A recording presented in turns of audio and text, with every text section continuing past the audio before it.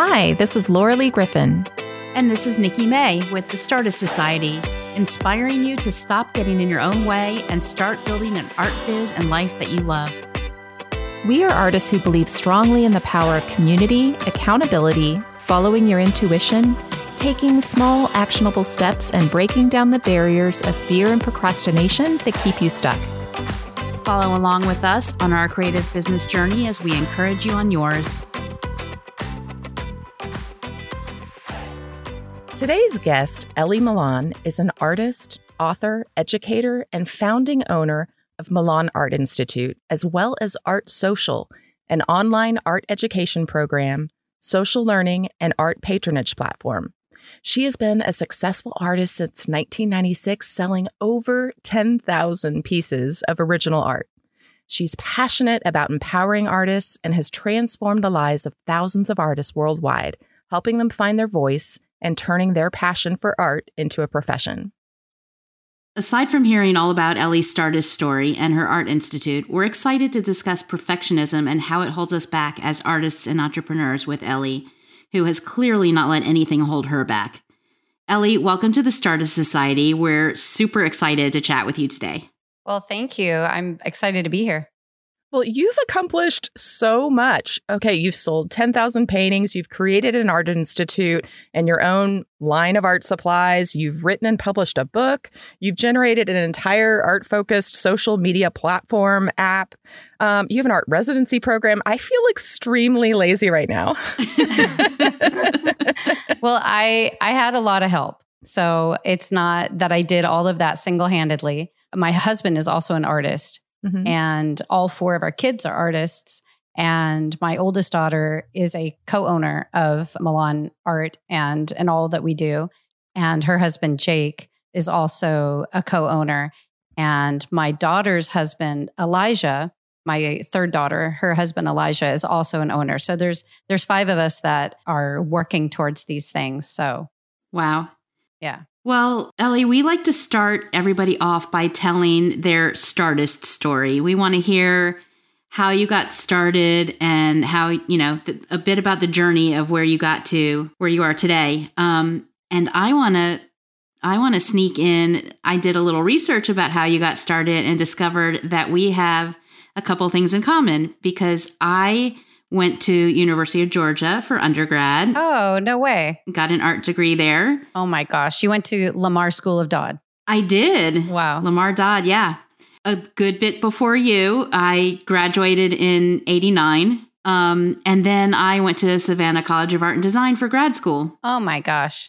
I did it in reverse, but yeah. Yeah. So yeah, we have that in common. We can probably trade notes on a lot of the same professors, but but that's not what we're here to talk about right now. We want to hear how you got started. Okay, so I was not one of those kids that was artsy and in high school, middle school, I wasn't a standout in any way. I had a few friends who were, and I was kind of envious of them that they could draw. They were the ones that could draw a cartoon of anything, and everybody would admire it and go, "Oh, that's so cool! Draw my jeans." And I was not that kid. I was good at English class, history, those types of things, and I was starting to kind of consider. I had an older brother; he was already in college, so there was college speak around my house, and I was starting to think, "What am I going to do with my life? What do I want to study in college?" And I had no idea. And I realized I was okay at a lot of things, but I wasn't great at one thing. And about this time in my life, I started to kind of wake up spiritually, whereas before I had zero interest or inklings towards anything spiritual. And so for wherever I was at that time, I guess you could call it a prayer. I asked God, like, I want to be great at one thing. I don't want to be okay at a bunch of things. And about 2 weeks later or so, we had Betty Edwards. She had just published a book a few years before, or pretty recently, Drawing from the Right Side of the Brain. And I went to high school in Hawaii at a private school, and they had a huge endowment for the arts. And so they had Betty Edwards come in and do a workshop. Oh, wow. That's amazing. Yeah. And she was, talking about her book. And we went through these different exercises and just something happened to me. And the only thing I can think of is just my right brain that was sound asleep just flipped on. And I was a very left brain person. Mm-hmm. And that was the first time my right brain, I think, was that activated. And I literally learned to draw overnight pretty much. And wow. And my drawings weren't like outstanding, but it went from stick figures to actual rendering of form. I was able to see color, see nuance, see lines and how things go. And form was super exciting to me. So I got a passion for art at that point. And so I kind of, against my parents, they didn't really like it, that I was going to go into art, but I got a scholarship to Savannah College of Art and Design. But at the time they were a new school and pretty much everybody got a scholarship. It was more like a coupon or a Groupon, and so, but my parents didn't know that. And they had this big recruiting thing because they were so new, and they flew me out there to check out the school. And so my parents were just really impressed that a school would fly me out there and give me a scholarship. So my dad could like brag to his friends that his daughter got a scholarship to an art school or something. So anyway, that was the only way I really got to go. And my boyfriend at the time, John, who's now my husband, he went with me. And my dad really wanted me to marry a doctor, a lawyer, an engineer, something like that. Of course. That's going to take care of me. Was he already an artist before? Yeah. Oh, John. Yeah. He was born an artist and completely dysfunctional in anything else. Yeah. He's one of those just true artists. Okay. So yeah, my dad did not approve of him at all. And so yeah, we went to art school and then they were going to lose their accreditation. So my dad put his foot down about me staying there and getting a degree from, a school that's going to lose its accreditation. But they didn't end up losing it, or they only lost it temporarily, something like that. Anyway, so I transferred to University of Georgia, graduated from University of Georgia, and worked at a bank for a year. And I was in that same situation a lot of artists are in, where my plans were, I'm going to just work this job that's just a job to pay the bills. And meanwhile, I'll moonlight as an artist and try to, get side gigs and that. And so that's what I did for about a year. And I would show my work in coffee shops and restaurants and things like that. And so one time I was having a show in a restaurant called Last Resort Grill in Athens, Georgia. You probably know the place. I don't, but I was there probably a lot earlier than you were. Yeah, they're still in business today. So maybe they weren't quite there yet. Yeah, in 89. Well, anyway, they featured a new artist every month. And so I was the feature artist that month. And a lady from Atlanta saw my art who owned a decor art company. And she invited me for an interview and I went, I got the job. And so for a year, I commuted from Athens to Atlanta, which was pretty rough. Yeah. 'Cause that's like 2 hours one way. Oh, wow. And I painted from 9 a.m. till 5:00 p.m. every single day. And that was like a complete shock to my system. Like my first week, I didn't think I could live through it. It was just like draining, to be able to have to paint that much. Yeah. Artists don't generally paint in the typical 9 to 5 schedule. Right. But I'm super thankful because it drilled into me that year and built my stamina and helped me get to that point where I could. So then within that year, this is, I think, the real shift of my Stardust story, right? Right. I didn't like the job. I didn't like my boss. I hated the commute and I wanted out and I really wanted my freedom. So I made a power statement and I put it on my steering wheel and I would just read it all the way to work, all the way home, how I was going to be free. I was going to be a full-time artist on my own, freelance, own my own art business. I wrote things like, my art is sought after all over the world. I sell my art faster than I can create it, things like that. And I found out through this job, through a friend, that was one of the administrators of one of the art reps that sold some artwork for this company. And he lived in Atlanta. So I called him up and he met with me and I showed him my portfolio and what I had been painting for this company. And he told me, well, how much money do you need to make a week just to make it? And I thought, okay, without the commute, without gas, blah, blah, blah, $250 a week, right? That was my price. And so, I told him, well, $250 a week is, and he said, okay, well, if you get me 100 paintings, I will guarantee that you'll make at least $250 a week, even if I have to pay you out of my own pocket. 100 paintings. 100 paintings. And I was like, wow. Okay. And I said, I'll see you in a month. Wow. And I thought, that's my ticket out. I just have to, spend every waking moment painting. And so I kept my job, and I painted all day at work. And then I came home and I painted till about midnight. Oh my gosh. And then on the weekends, I just painted nonstop.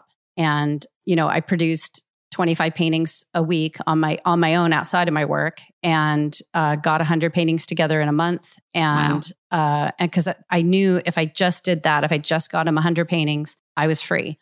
And so How big were these paintings? Different sizes, but a lot of them were on like half sheets of paper. Mm-hmm. So 22 by 30. Right.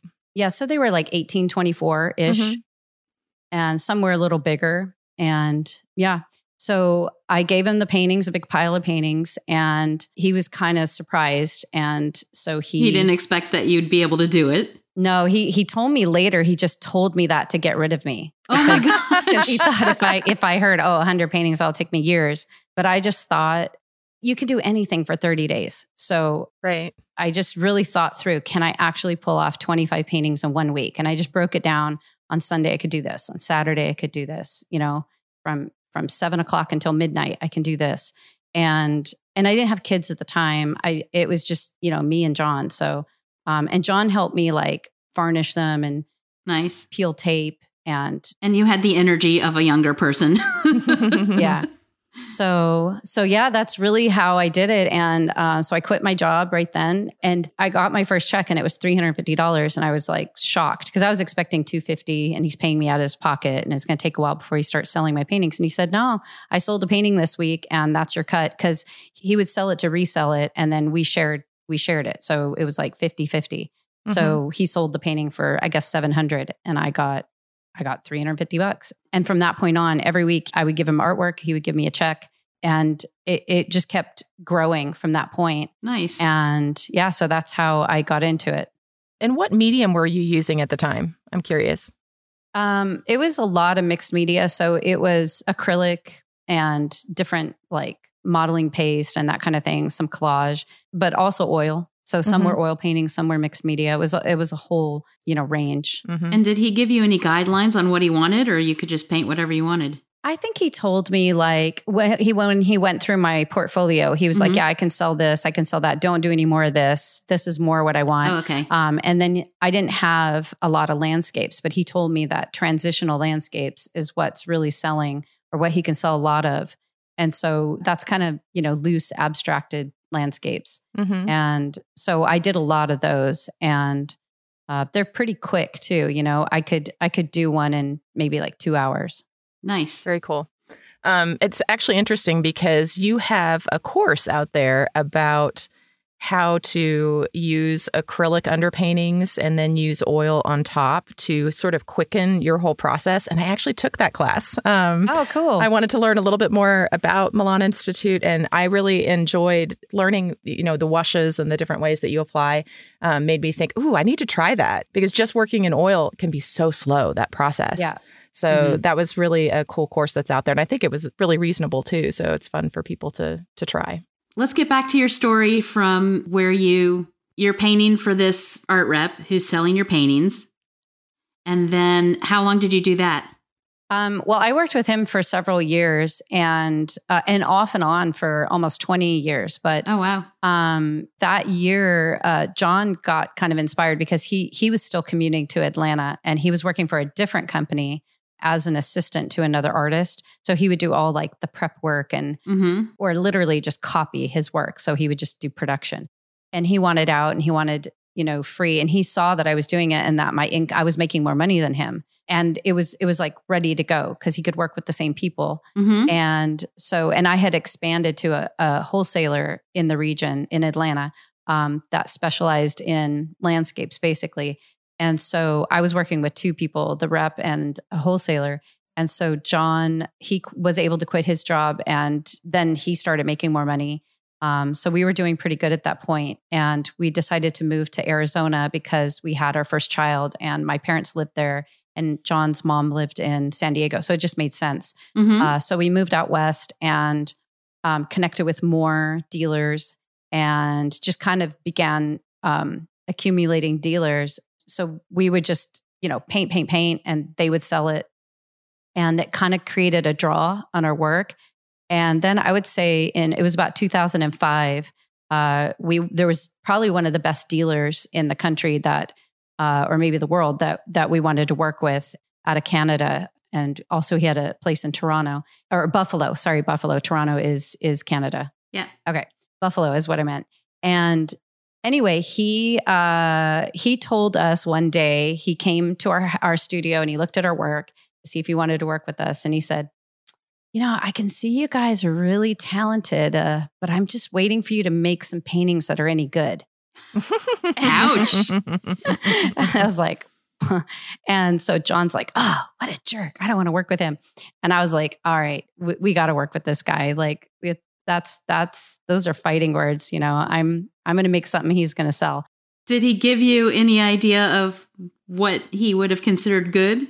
Yeah, he wanted abstracts. And he was in a higher end of the decor market, kind of where collector and decor kind of intertwine or touch.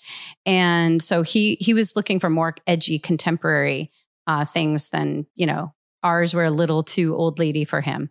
And so well, that sounds like a good problem to have because then you get to explore more exciting possibilities in your work. Yeah, totally. And he was right. Our work just wasn't good enough for him. Honestly, it was because we were sort of stuck in this niche of. It was decorative. Yeah. And it was in this sort of, box of what we were selling. We had found a market and it was very lucrative in that market. So of course we just kept painting. We were capable of more, but we didn't have cause yet for that. So, so then I don't know, do you want me to, this is a kind of a cool story of how we ended up working with this guy. Yeah. But I don't want to talk too much about my story. I'm fascinated by it. Yeah, we'd love to hear it.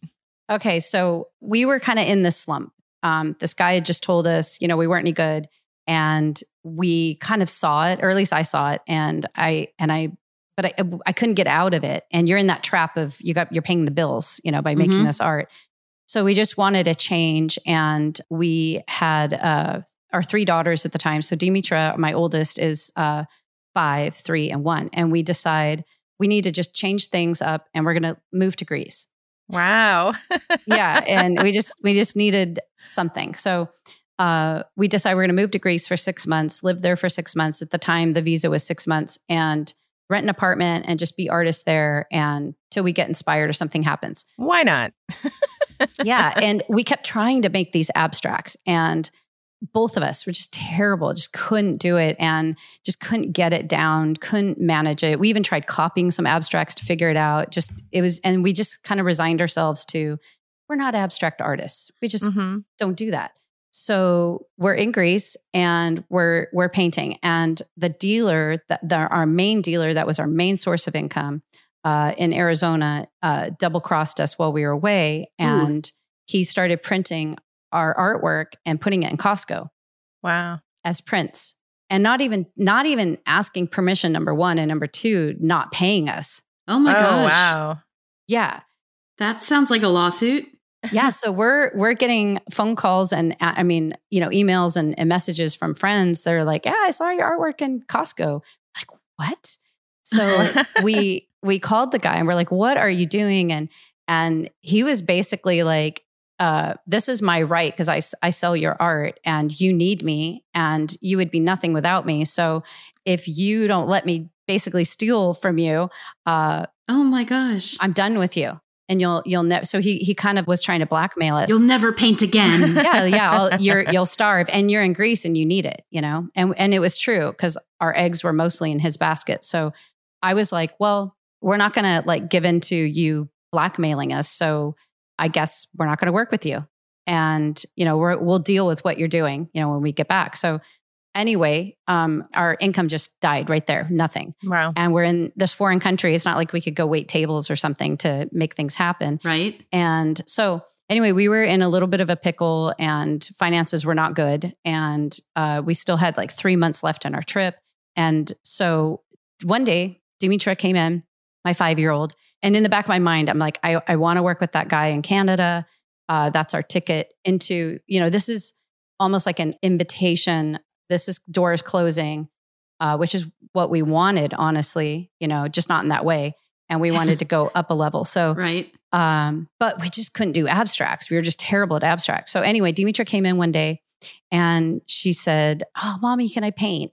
And I was like, "Yeah." And I had an acrylic palette with some paint left over on it. And we had like a floor of just cruddy paintings because we kept trying, Mm-hmm. And I said, "Just grab any painting off the floor and go ahead and paint on it." So she took this painting that was like a beach scene of some guy looking out over the horizon. And she just started painting on it. And she's using her hands and she's just kind of all into it. And I looked down after a few minutes and I'm like, "Okay, stop. And I took a picture of it and I sent it to the dealer in Canada. It was an abstract. And I sent it to the dealer in Canada and I said, "What do you think of my new work?" And he loved it. And he's like, "If you send me 20 of those, I'll buy them right now." And so child labor began. Yeah. So exactly.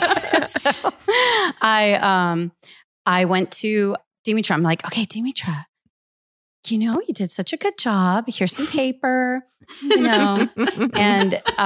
and we look and she had drawn the clothing line, because everybody in the city puts their clothes out on clotheslines, and so she's drawing like little dresses hanging on clotheslines with like little polka dots in the dresses and all these like kind of little kid versions of buildings.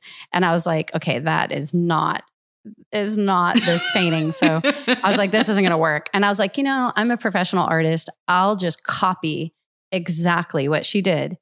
And it'll like, I can just start with the copy. And then once I figure that out, I can maybe make a spin off of it and I'll figure it out. So I tried to copy it and it was terrible. It was just, I couldn't do it. And so John's like, "Pass it here. I'll fix it." So I pass it to John. He works on it. And I'm like, "It's a little better, but it's still bad. Give it back." And so we passed it back and forth many times. And then we finally had 2 paintings that looked like it was done by the same artist. And so I was like, "Okay, let's try it again." And so it took about 5-6 paintings of collaborating, going back and forth before we could actually do it. And the interesting thing is we had tried so many times in the past to collaborate. But we never made something better together. At the end of it, we were like, "I kind of like my own paintings better than this." So we didn't really collaborate well, but this was our only way we were able to reproduce what my daughter had done. My 5-year-old daughter had done is through collaborating. And so we put 20 paintings together and sent them off to the dealer, and he bought them all and sold them immediately. And then that's amazing. Yeah. And then it was just like, from that point on, I think for like 8 years, we worked with this guy and we probably sold him over 20 paintings every single week. Wow. Yeah. And so we were producing just probably like 80 paintings a month, 80 to 100 paintings a month, which is kind of ironic because that's how I started. Right. Except now John and I are doing it together and we had a process and it was just kind of, just knocking out lots of work. But that really got us out there and more known and able to, be in all kinds of galleries. And so it was good. That's a great story. Do you still have a photo of the original one that you did with your daughter? Yeah. And you know what? I just found 2-3 days ago, I was going through old photos. I just found the painting that we did that supposedly looks just like it. I would love to see those 2 paintings. Yeah, I have. Can you share those with us? Yeah, I can send them. Yeah. Amazing. Yeah, that'd be fun to share in the show notes. Definitely. So that abstract style is very different sounding from what you guys are doing now. I'd love to hear a little bit about just the development of your work. And then I really want to get into how you started the school. Yeah. Well, I think that abstracts, for a long time, years, it was representational work and then it was abstract work. And they were in 2 different spheres of my brain, and it's like I couldn't put it together. And slowly after the abstracts just became second nature, we tried doing abstracted landscapes and then abstracted botanicals and then abstracted. So we kind of developed this language of sort of abstract realism where there's this portion that's rendered out very realistically. And then as the edges sort of go into the background, it fades into abstraction. And you can kind of see this coming and going of the abstraction. And that took a long time to figure out. I mean, I think that's probably one of the most difficult ways to paint. At least it was for me. To make both ways work together well. Yeah. And not look like this and that, or right. a realistic thing plopped onto an abstract background. Right. So that kind of dominated John and I's collaborative style for years. And we still collaborate and paint that way.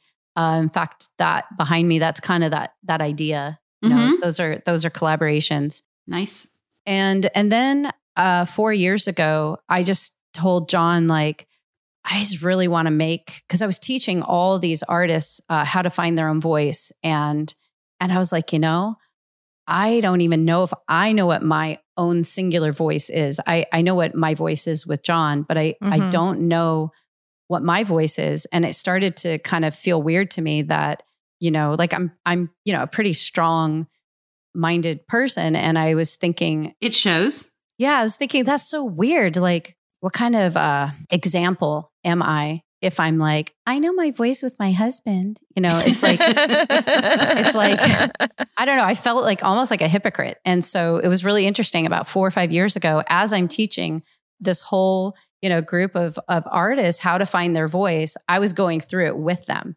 And I was telling them, you know, I'm finding my voice right along with you. And I'm going through the same exercises you are, because for all these years, I've just painted collaboratively with John.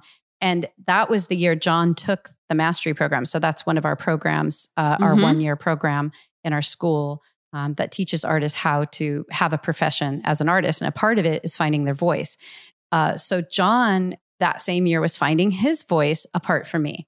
And so it was such a wild year. And I was shocked at what came out of me. And it ended, I used to make fun of, well, to myself, inside of myself, I made fun of, what do you call that? That kind of fantasy art. I didn't like fantasy art. And it was like a genre, like almost like, I don't know.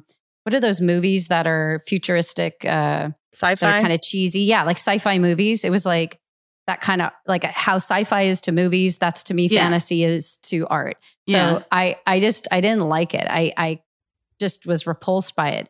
And all of a sudden I'm painting, you know, Pegasus and unicorns and fairies and all this stuff. And I was like, what is going on with me? Where did this come from? Yeah. And I was having this like internal crisis of like, and I'm like, it's because I judged it. You know, what you judge, you become. That's what's happened, you know.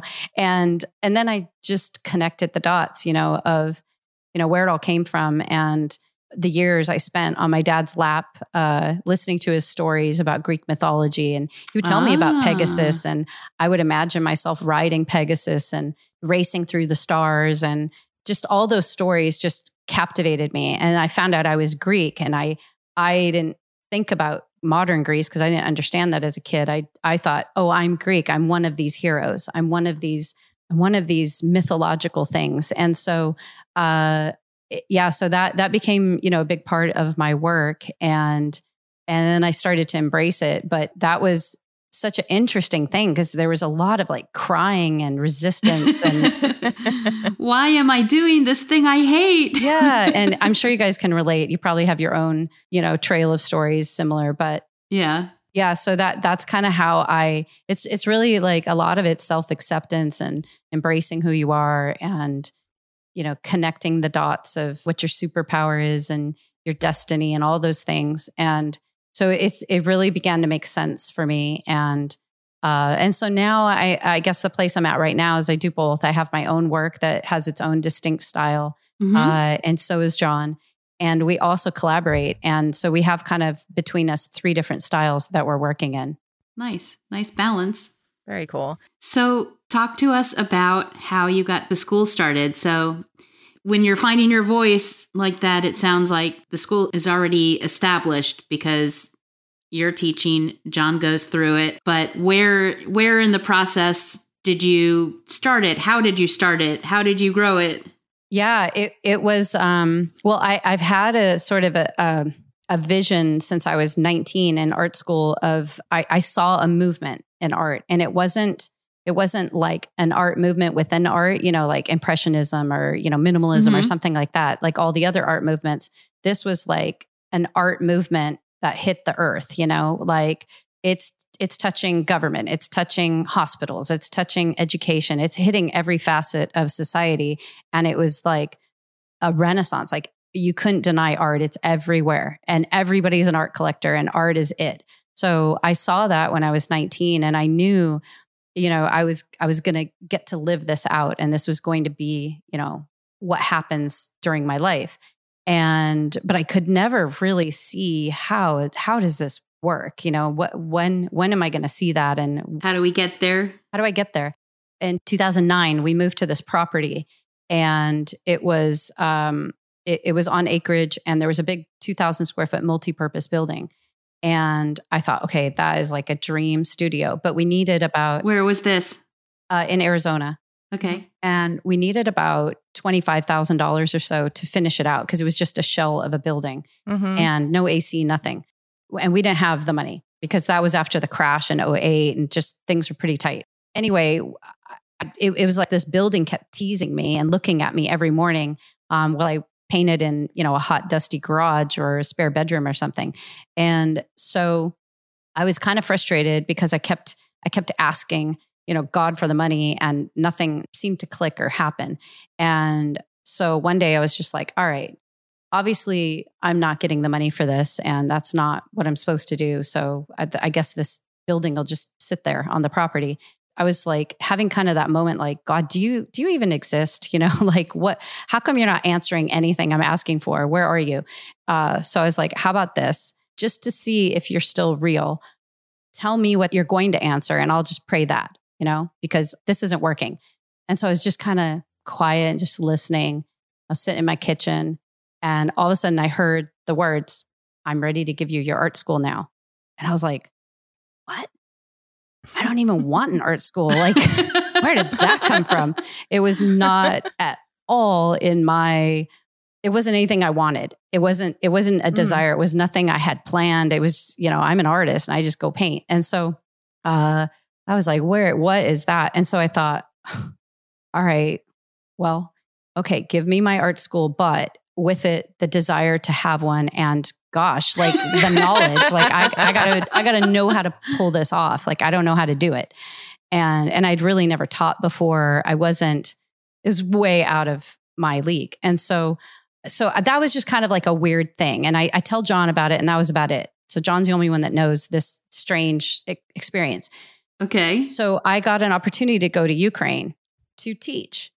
Huh. And so to teach at an art institute there for free. It was volunteer work. And so I'm like, well, I'm going to do that because it was kind of on the heels of this other thing. So I was like, that seems to fit. Get some experience. Yeah. So I go to Ukraine, do that. I'm gone for like 2 weeks. My mom is picking me up from the airport, and all she knows is I'm trying to get $25,000 together to finish out this studio. That's all she knows. And so she picks me up from the airport, and she goes, "You are not going to believe what happened while you were gone." And I was like, "What?" She said, "Well, $26,000 fell out of the sky for you. Not 25, 26. And I was like, "What? I have $26,000. And so it was this like convoluted thing with an inheritance. And wow. An unexpected inheritance thing. And I was just shocked. And of course, immediately I connect all the dots. And I'm like, all right, art school, Ukraine, 26,000 falls out of the sky. And then as soon as we got working on the building, which took about 2 months to complete, as soon as we got building it, I had a friend call me and she said, "I have a ladies group that is dying to learn art. Have you ever considered teaching art classes?" And I was like, well, no, not until very recently. Yeah. So that was my first art class, was these ladies. And we did like a 3-day workshop, and it was scheduled like basically 2-3 days after the building was complete. And these ladies painted in my studio before I ever did. Oh, wow. Yeah. And so I started the school that year. And then a full year later, I'm with a friend and we're driving somewhere, and she's like, "How's it going?" And I said, "I quit. I'm closing the school down. It's a dumb idea. It's terrible. I hate it." And she's like, "Why? Why are you?" And I said, "I have 5 students the whole year. I've had 5 students." And over the years, so many artists would ask us, "How are you doing it? We want to learn. We want to learn from you." But I didn't have any kind of platform or way to teach them. So I thought the school makes sense. But I had 5 students. That's the only people I could get to learn from me. And she's like, "Well, don't quit. What happened to, this is God's idea and whatever." And I was like, "I don't know. I think I made that up. I have 5 students. Nobody likes my school." And she's like, "Well, send me your website and I'll look at it, and maybe you're doing something wrong." And I was like, "Oh, I don't have a website." And she's like, "You don't have a website?" Ding, ding, ding. She's like, "How are you going to have an art school that anybody takes serious without a website?" And I'm like, "Yeah, I guess I should have a website." And what year was this about? 2010, at the end of 2010.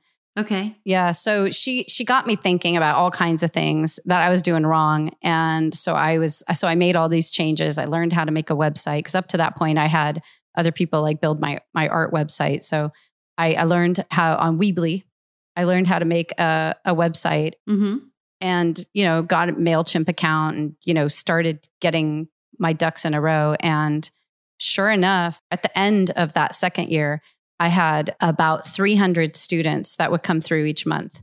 Wow. Yeah. So it like really changed over the course of a year, just by listening to my friend who had some good insight and making some shifts and changes. Then I would say for the next 3 years, it was teaching kind of older ladies, that were tight in watercolor, how to get loose and get out of perfectionism. And then I finally started attracting younger artists or just more serious artists that didn't just want to do it as a hobby, but I wanted a career. And then we launched the mastery program, and we put together that curriculum. And I had a vehicle now to actually train people, whether they ever touched paint before in their life or they were already quite accomplished. It didn't really matter. A 1-year program where they just really immersed themselves and learned everything from classical skill, contemporary skill, and how to find their voice, and then how to brand and market and promote their artwork and make a living from it. And so we've been doing that since about 2014. And then in 2018, we brought it online. And so it's been online since 2018. Amazing. That's incredible. And what you're saying is like people who haven't picked up a paintbrush before, or someone who has been doing it for 30 years, you're saying either way, this program kind of takes you through on how to go from the whole art side as well as the whole business side. Yep. Yeah. It's amazing progression that you've had. And what's interesting to me too is this is a family business. Now, when I see Milan Art Institute, because I see you all on my Instagram and stuff as well, it's your daughter, you're teaching, your husband is an artist, your son-in-law is doing like marketing, your other daughter's in Greece doing an art residency program. Like this, you've created a bit of a family empire, haven't you? It's pretty impressive. But how was that like to work with your family and not actually kill each other? Well, we don't ever want to kill each other. We get along really well. But we have had some tough times. And I've learned that if you just keep the conversation going, and you don't just ice people out or not communicate your pain or, what upsets you, you do get through it, and you get through it closer. So we've always sort of embraced conflict, and we raised them to, like John and I, you read in books, don't ever fight in front of your kids. And I think that's garbage. Now, John and I made a pact, we're not going to call each other names. We're not going to be nasty. We're not going to degrade each other or, lash out. But we argue and fight, and not in a personal, attacking way, but in a, we're not on the same page here, and my way's better. And no, my way's better, that. And it's healthy for kids to see the resolution and to see you kiss and make up and to see you, get through it, because it teaches them how to deal with conflict. In a healthy way. Yeah, in a healthy way. So, and you just basically discuss things, and just talk about it and keep talking until you come to an agreement, until there's resolution. So we it's not like we haven't had conflicts or difficulties, but we just keep the conversation going, keep talking them out. And so, and now I would say we're in a really good place. Of course, as you're growing and as you're trying new things, and we moved from Arizona to Georgia and then to Florida. All those transitions, conflict arises, and you have things to deal with. But I think just we're very bonded, and we love each other, and we respect each other. So even though we don't always agree, and there is conflict, sometimes we still stay friends, and we still respect each other. So I think that's important, and not to have the expectation that you have to always agree. Yeah, absolutely. And Elli, I have to admit, the first time I saw Milan Art Institute, I totally thought it was in Italy. Yeah. And then I was like, oh, wow, this is like, and then I realized it's your name. Yeah. Yeah, it's kind of a good thing and kind of a bad thing. Yeah. Yeah. Wait, it's called Milan, but they have a place in Greece? Yeah, right. Tell us a bit about how, so you had the mastery program, and where did Art Social come in? How do they relate to each other? And where did the Greece residency come in? Yeah, so Art Social is kind of an interesting thing. I would tell people in the mastery program, from years ago, from, I don't know, 2015, 16, when we were in the marketing section, and I would be telling them, guys, like, you got to think bigger than what the social media is today. This is what it is today, but 10 years from now, it's going to be very different, and you're still going to be an artist. Mm-hmm. So you have to think outside of just Instagram or, a Facebook page. You have to think holistically about social media and try to anticipate where things are going. And I would tell them all the time, the future is a decentralized social media. And you can see now it's going that way. Facebook and Instagram aren't going to have, Zuck's not going to have a monopoly on all things forever, because everything's moving grassroots and everything's moving decentralized. So, if you're, an influencer and you have a message and you have something to offer and something of value to give, you're going to have your own social media, and your followers will be on your social media. And what will keep it all it's almost like Facebook pages, but all over the internet with different platforms. Mm-hmm. And what will keep it sort of in unity is everybody will kind of tap into a central messaging and notification center. So if you're on this social media or that social media, you'll get all your notifications and messages sort of in one place. And I believe that's coming as things get more decentralized and there's more social medias that come up. So simultaneously, we were experiencing with Kajabi. So Kajabi is how we used to run Milan Art Institute. Mm-hmm. And we basically maxed out all their tagging system and their CRM and just everything. They couldn't handle the volume that we were doing. Wow. And so so it was just constant struggle, and we couldn't really find something unless we built something from scratch. So since we have one of the owners is Ukrainian, my son-in-law, he has a lot of connections with tech people in Ukraine. We just decided let's capitalize on that and build out our own social media platform from scratch, so that whatever we can imagine, whatever we want, if we wanted to build out a whole critiquing system, which we're in the process of doing, we can do it. That's amazing. Yeah. And so at the end of the month, so we've done it. It's taken, we've been working on it probably about 3 years now. And we launched it about 2 years ago, a year and a half ago. And so, so it's the whole school's on there, art club's on there, which is almost like Netflix for artists. It's like a live streaming service. It has its own reality show, The Outstanding Artist, and then the social media. And at the end of the month, we are launching our first way of where people can sell their art on there. So when we're not taking any percentage or anything, and we're not responsible, but we've provided a mechanism where you can sell your art on there. And so we're excited about that. That'll launch at the end of the month. We've also built out a live streaming auction service. Oh, wow. And so we're going to start small, where we're running our own auctions with our art or our graduates' art. And we also have an online gallery so that our graduates are in. Not all the graduates, but the people in the gallery are our graduates. And so Gotcha. So we'll just start selling their art, and working through sort of a marketing system for these auctions. And our big picture idea is to teach and train artists, but also provide opportunities for them to sell their art beyond just, what they learn from us and applying it, out there. We want to also provide actual opportunities where they can sell their work. Which is amazing, the support, because so much, I think, of what happens is people do leave a program or a school or something, and it's kind of like, now what? Now what? And if they can't get traction on whatever platform they're trying to sell their art in, then it feels a little defeating, right? So being able to have an opportunity now to sell work in a supportive way is really fabulous. And a common language. So like the benefit we have is let's just say somebody graduates and they want to take part in some opportunity. And we look at their art and it's just like, well, they've kind of cut corners. They haven't really developed. They just kind of want the results, but they're not doing the work. We have language now because they went through the mastery program, and we can say, hey, your skills here need work. Your voice here is very derivative. You have to do the things we taught you to do to get deeper in that and really come up with something that's your own unique voice.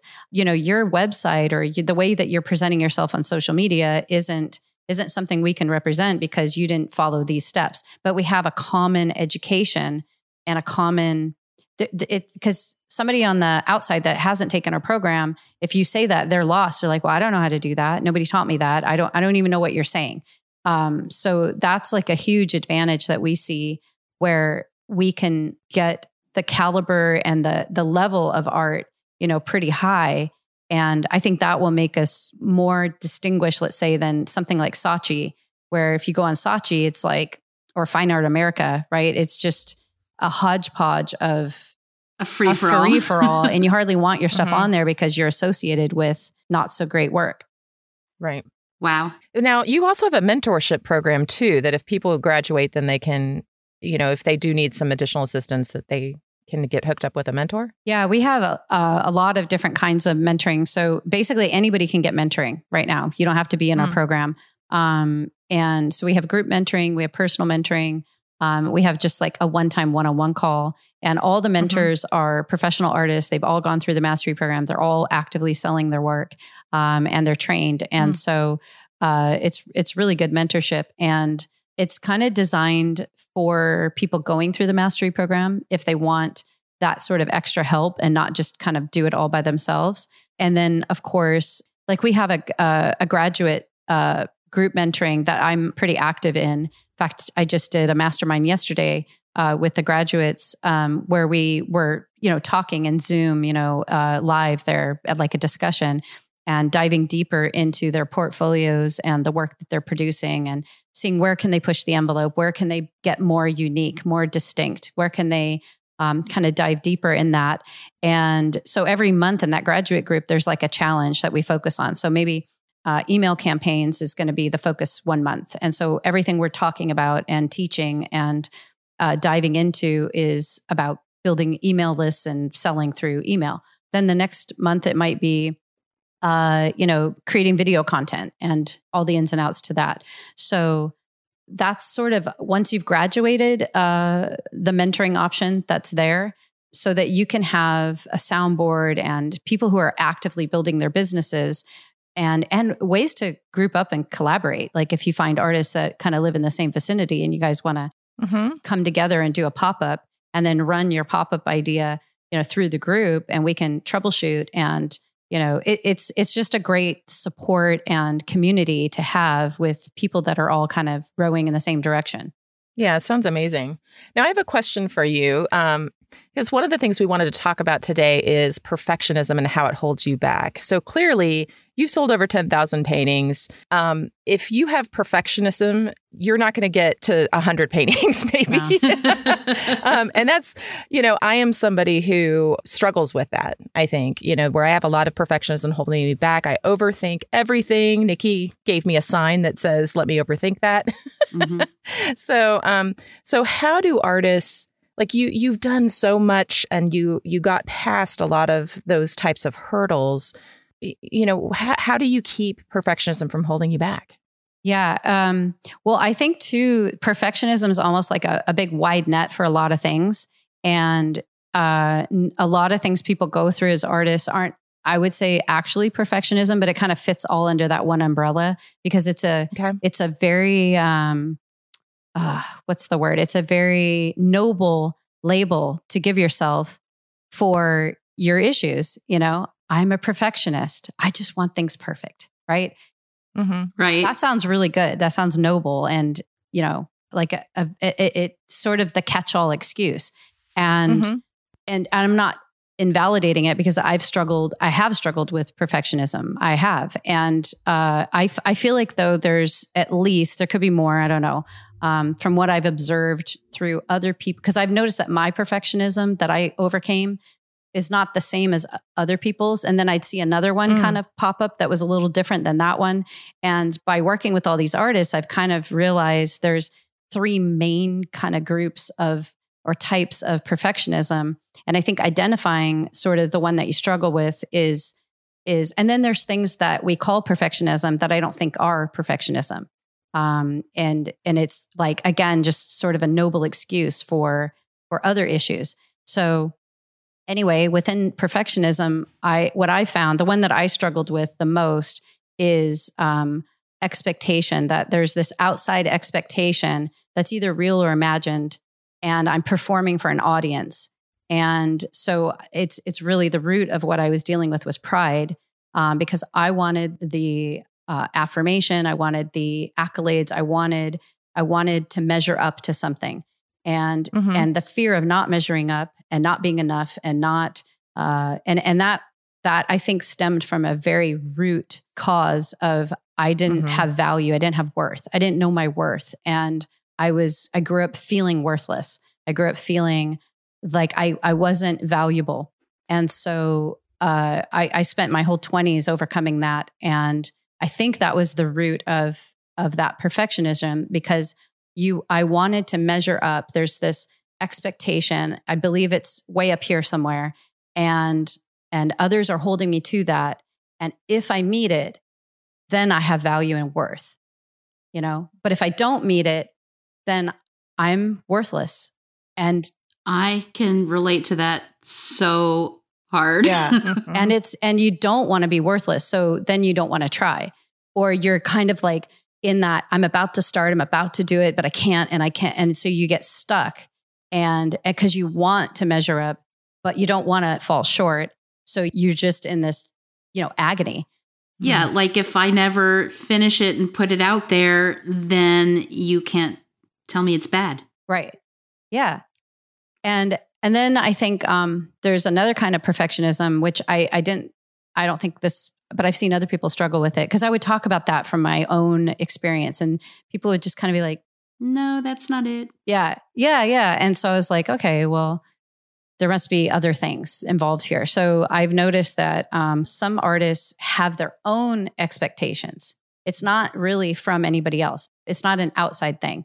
It's their own expectations. They just have excellence and they want it to measure up to how they envisioned it. And they can't let go of that vision and they can't hold that vision loosely. It's got to hit their own expectation.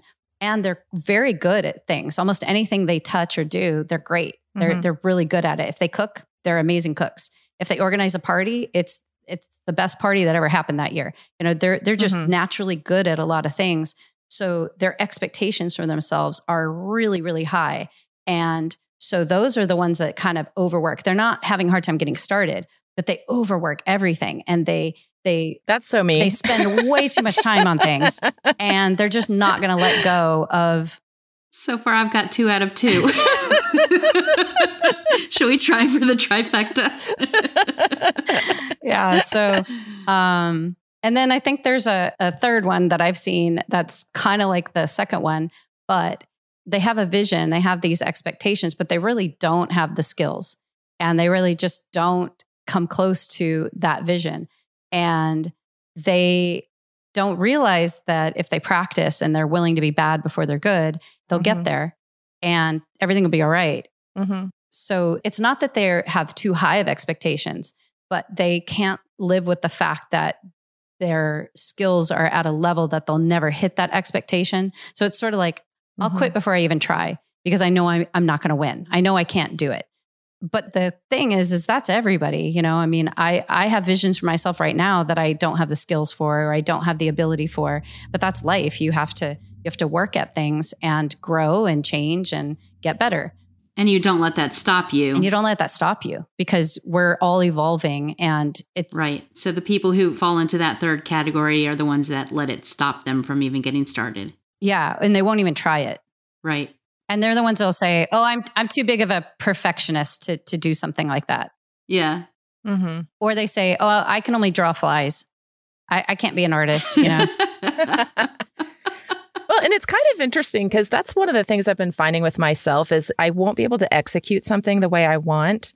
But now that I've gotten to a point where if I get through that really like ugly middle phase, in the last 5 minutes, it comes together. Like I could be working on something for 4 hours and in the last 5 minutes, it's like, oh, okay, now I like it. But it's hard not to stop in that middle phase. Yeah. Right. That's another thing is I think every artist struggles with the beginning, the middle, or the end. And I'm just like you. I get stuck in the middle.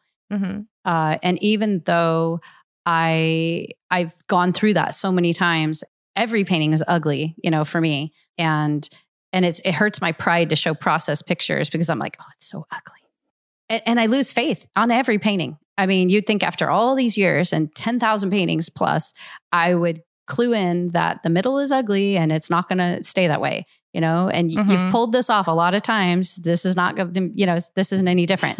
But every time I'm like, oh, it's like, I can't paint anymore. What's wrong with me? You know, and I'll never finish a good piece again. Yeah. And sure enough, it all comes together in the end and it ends up being, you know, one of my favorite pieces. But yeah, that ugly stage is just really rough. And then I think other artists, they just can't get started. They stare at that white canvas and it's like, my daughter struggles with that, Dimitra, and she what goes through her mind is my idea is not good enough. Like it's not worth the effort to really build this out and create this painting because it's a cheesy idea or it's just, I could do better in the idea. So she wants to kind of rework her ideas and really not get started. And once she gets started, she's fine. And then other people have a hard time finishing. You know, they just, that could be, you know, all kinds of things. But I think, you know, maybe just sort of like what you touched on, Nikki, about if I finish this painting, then I can be judged. As long as it's a work in progress, then there's possibilities, you know? Right. Yep. I think I have a hard time finishing. Yeah. I think that's a whole episode, Nikki. Yeah. Wait, about having a hard time finishing or about me having a hard time finishing? Is it just a therapy session for me? Because I'm okay with that. I love that. I've never thought about the different types of perfectionism. So I think that'd be interesting to explore. Yeah. And there could be more that I'm just not thinking of or unaware of, you know, who knows? Yeah. Oh, it'd be an interesting thing to just dive into even more. There was something else you said when you said there's 3 types of perfectionism, and then there was something else you were going to... I mean, have you noticed that people who struggle with different things, they're not ever embarrassed to say, I'm a perfectionist. It's almost like a badge of honor. A badge of honor, right? Right. And so I think there's issues like some people just struggle with discipline. You know, it's just good old fashioned. You struggle with discipline and guilty. I found in students that, you know, they were raised in a cultural time period where self-esteem was so valued that parents didn't create boundaries because they didn't want to harm the child's self-esteem. And so creating boundaries or expectations or anything like that was taboo because you could hurt their and what it did is it made a whole generation of kids feel like they're not capable or not have discipline and not develop habits and work ethic. And so I found that in at least my generation and among my friends, and maybe even people a little younger than me, and definitely in younger kids, it's like it's gotten kind of worse as the years go. People really struggle with discipline. And if you're going to do anything great in life, you have to have tremendous discipline and self-discipline, not outward, somebody's holding you accountable. That's for, you know, the beginner stages of things. You really need to have your own metric for that and your own tricks to hold yourself accountable and to find what motivates you and to build consistency and work ethic. And so a lot of people that just struggle with that, which is a whole nother topic and a whole nother thing that can be learned, a whole nother thing that's worth developing. But that gets a whole nother thing we might invite you back to talk about. Yeah, it's a topic I really like. But and we incorporate, we call it professional habits, but we incorporate a lot of this into the mastery program. And it's life-changing for a lot of people that really struggle with these things. And it's not their fault. It's not like it's not laziness or it's nothing like that. It's simply skills that they weren't raised with. And if you're not raised with these skills, it's a huge thing to overcome. And schools don't reinforce it. There's nowhere it's really reinforced. So if you aren't, it's not like you're born with these skills. Nobody is. So if you've missed the opportunity to develop these skills and seen examples of it that are healthy, then, and that's another thing that happens is people see unhealthy, like dads that are workaholics or whatever, and and then they flip and they kind of react against that. And so it causes them to not be disciplined. Anyway, but I think a lot of people that struggle with discipline and good habits call it perfectionism. And maybe deep down, that's a part of it. I don't know. But I think that there's more issues than just perfectionism that artists struggle with. Definitely. I would also say that a lot of perfectionism is fear. Yeah, I would agree with that, actually, Nikki. I mean, the three things that you described, the three types of them, they're all fear-based. So it's bad habits or not having learned good habits and fear. Yeah. And fear is the culprit of almost everything. Fear and pride. Like just about everything we struggle with is fear and pride, you know? Yeah. And it's interesting because I have incredible discipline when it comes to my day job. I work in the finance world, actually. I'm one of those dual brain people. And, you know, I am that workaholic person in that world. And I don't create the time and the balance and the discipline in my art world as much as I would like, because I lean towards that area. And there might be some excuses there. There might be some different areas of perfectionism are kind of getting in the way of me dedicating that time. Probably what it could be too is just because obviously you don't struggle with discipline. You're a disciplined person. It's just directed in somebody else's dreams and not yours, right? And so probably at the base of that might be just believing in yourself and your dream to the level that you're willing to throw your whole heart and everything you have into that, you know, and then that goes back to the things we're talking about with perfectionism, because if you achieve it, if you measure up, if you get there, you know, I think that goes to the whole, I struggle with this big time, the fear of success. And really at the root of the fear of success is the fear of failure, because what I fear is, can I hold on to it? Can I maintain it? Can I keep it? And so the expectations are higher when you've achieved a certain level of success. Yeah, totally. And so then you fear you're going to like flop big publicly, right? Right. So that it could have something to do with that. Whereas if you're successful in the finance thing, it's not so personal. It's not you. It's not reflecting on you. And so that fear of success isn't there as like it is if, you know, in your own art business. And so, yeah, it's all so complicated. And, you know, artists go through a lot of stuff. You know, dentists don't go through this. So. No, they really don't. They really don't. So tell us a little bit about the mastery program. Is that, can people sign up for that any time in the year, or is there a particular time that opens every year? Yeah. So registration opens at the beginning of every month. So it's the 1st through the 3rd of each month. So the next registration would be October 1st. We do that so that there's sort of a group that you're going through and you have your community. A cohort. Yeah. A cohort. Yeah. What we didn't talk too much about yet is the residency and retreats in Greece. Yeah. Give us a little bit about that. Well, we've been doing art retreats in Greece for the last 12 years. And so almost as long as the school's been around. And it started because I would go to Greece every year just for vacation. And I just thought, wow, this would be so great for other artists. And so we had students, they would always go, oh, you're so lucky you're going to Greece. And I was like, it's basically like a a family of 12, trip to Greece is how they started. So anyway, we do that every year. But then this year we started an artist in residency because we've basically found a jewel of a place in Rhodes, Greece. And the people who own it are super passionate about what we're doing. And it's just such a great collaboration. And there's so many opportunities for artists in Rhodes. It's a little city, an island that wants to be known for arts, and they're constantly supporting art shows and artists to come. And so it's really easy to give artists opportunities to show their work and be inspired. And the architecture would blow your mind. It's like you walked out of, I don't know, King Arthur days. It's just magical. And the weather's really nice in the winter.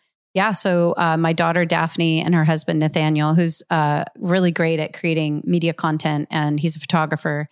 And my daughter, Daphne's a fantastic artist, mentor. She's taught a lot. And so she and her husband are running this artist in residency and putting together the shows and teaching art classes and running critiques. And so it's an opportunity for artists to go for 2 weeks or a month or up to 3 months in Rhodes this winter. And it starts soon. So November 1st will be the first group that comes. I want to go to Greece. Amazing. Laura, I think probably not this year because we're already booked, but I think maybe next year, a little Stardust Society retreat in Greece. In Greece with Milan Art Institute. That sounds fabulous. Yeah, it would be cool. So Elli, where can our listeners connect with you online? So we have kind of the hub is milanart.com. You can find anything from that. It's sort of like a mall directory, So milanart.com, you can find anything. But we have a lot of different websites and platforms and different things. So milanartinstitute.com. Art Social is another great hub. You can find almost everything there. And then on social media, I think our YouTube channel is a great place to find a lot of free content that's, I think, pretty valuable for artists. And that's Art Social is the name of it. And on Instagram, Milan Art Institute, Elli Milan. We will link to all of these in the show notes. So you remember Milan Art just as a place to start, and we'll link to everything in the show notes. And one last question for you. What's next? You're juggling so many things. I bet you have another new thing on the horizon. Yeah. So our business is based on sort of 3 legs or 3 pillars. And so the school, art education, art community, which is Art Social, and then art patronage. And so the newest or least developed is art patronage. The school's really established and kind of on autopilot, besides, the daily love we put into it, but we're not developing too much. And Art Social is pretty established and humming along. And so this year we're already starting, like I said, with the auctions and integrating into Art Social. Gallery. Yeah. And galleries. And we have just lots and lots of plans of everything from live experiences. Like we have one in Miami coming up in October. I saw that. Yeah. Where there's like an art show combined with a kind of like a conference or a workshop and graduation. So there's a whole thing there.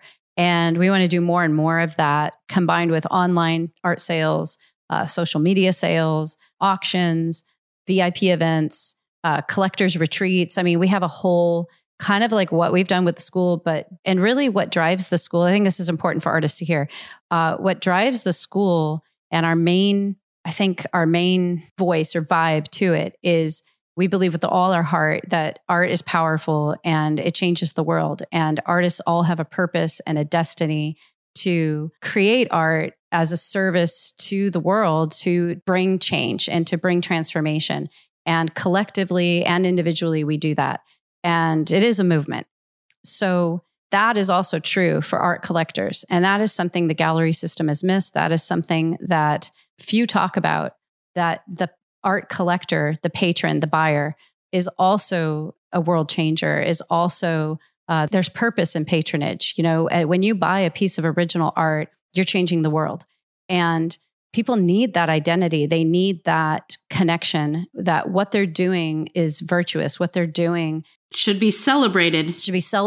And, they're the heroes of culture. And they're think about it, in a world, we won't get into it, but a world that's weird right now, creativity and a creative lifestyle and creative expression is our one guarantee against the oppressors. It's our one guarantee against tyranny, because if you look at any culture, any society that's ever flourished and been prosperous and been free and had liberty, there was a lot of art going on. There was a lot of creativity. And conversely, any culture, society, or event where there's been tyranny or oppression, poverty, and difficulty, you don't see the arts free.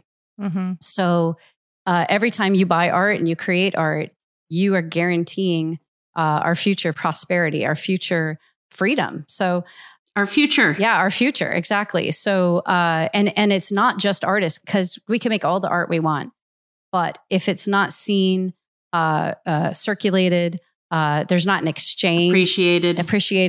It's like a trading floor. There has to be an exchange. And once that exchange happens, and the more times that exchange can happen, that's what guarantees the purpose. That's what guarantees what the art is all about, and sort of ekes out the future. So there's a lot of just as much purpose and destiny in art collecting as there is in art creating. And that's our main sort of message and platform for auctions and building community among collectors and connecting collectors with artists instead of leveraging it and keeping them separate. I love that. It's the circle, right? Yeah. It's connecting that circle of the patronage with the artist and providing the platform for that. So I'm excited to see how that evolves. Me too. It's beautiful. So, Elli, we would love to talk to you for like another hour. Yeah. But thank you so much for being on the show today. This has been awesome. Yeah, well, thank you for having me. Yeah, it was a super fun conversation. I appreciate you both. It has been fantastic. To learn more about Elli Milan and read today's Stardust Society show notes, go to stardustsociety.com/Elli Milan. And that's 2 L's. In Elli, not Milan. If you've enjoyed today's episode, we'd love for you to share it with a friend. Sharing helps us reach more Stardusts like you and keeps us inspired to create new episodes. Thanks for listening, and we'll see you next time.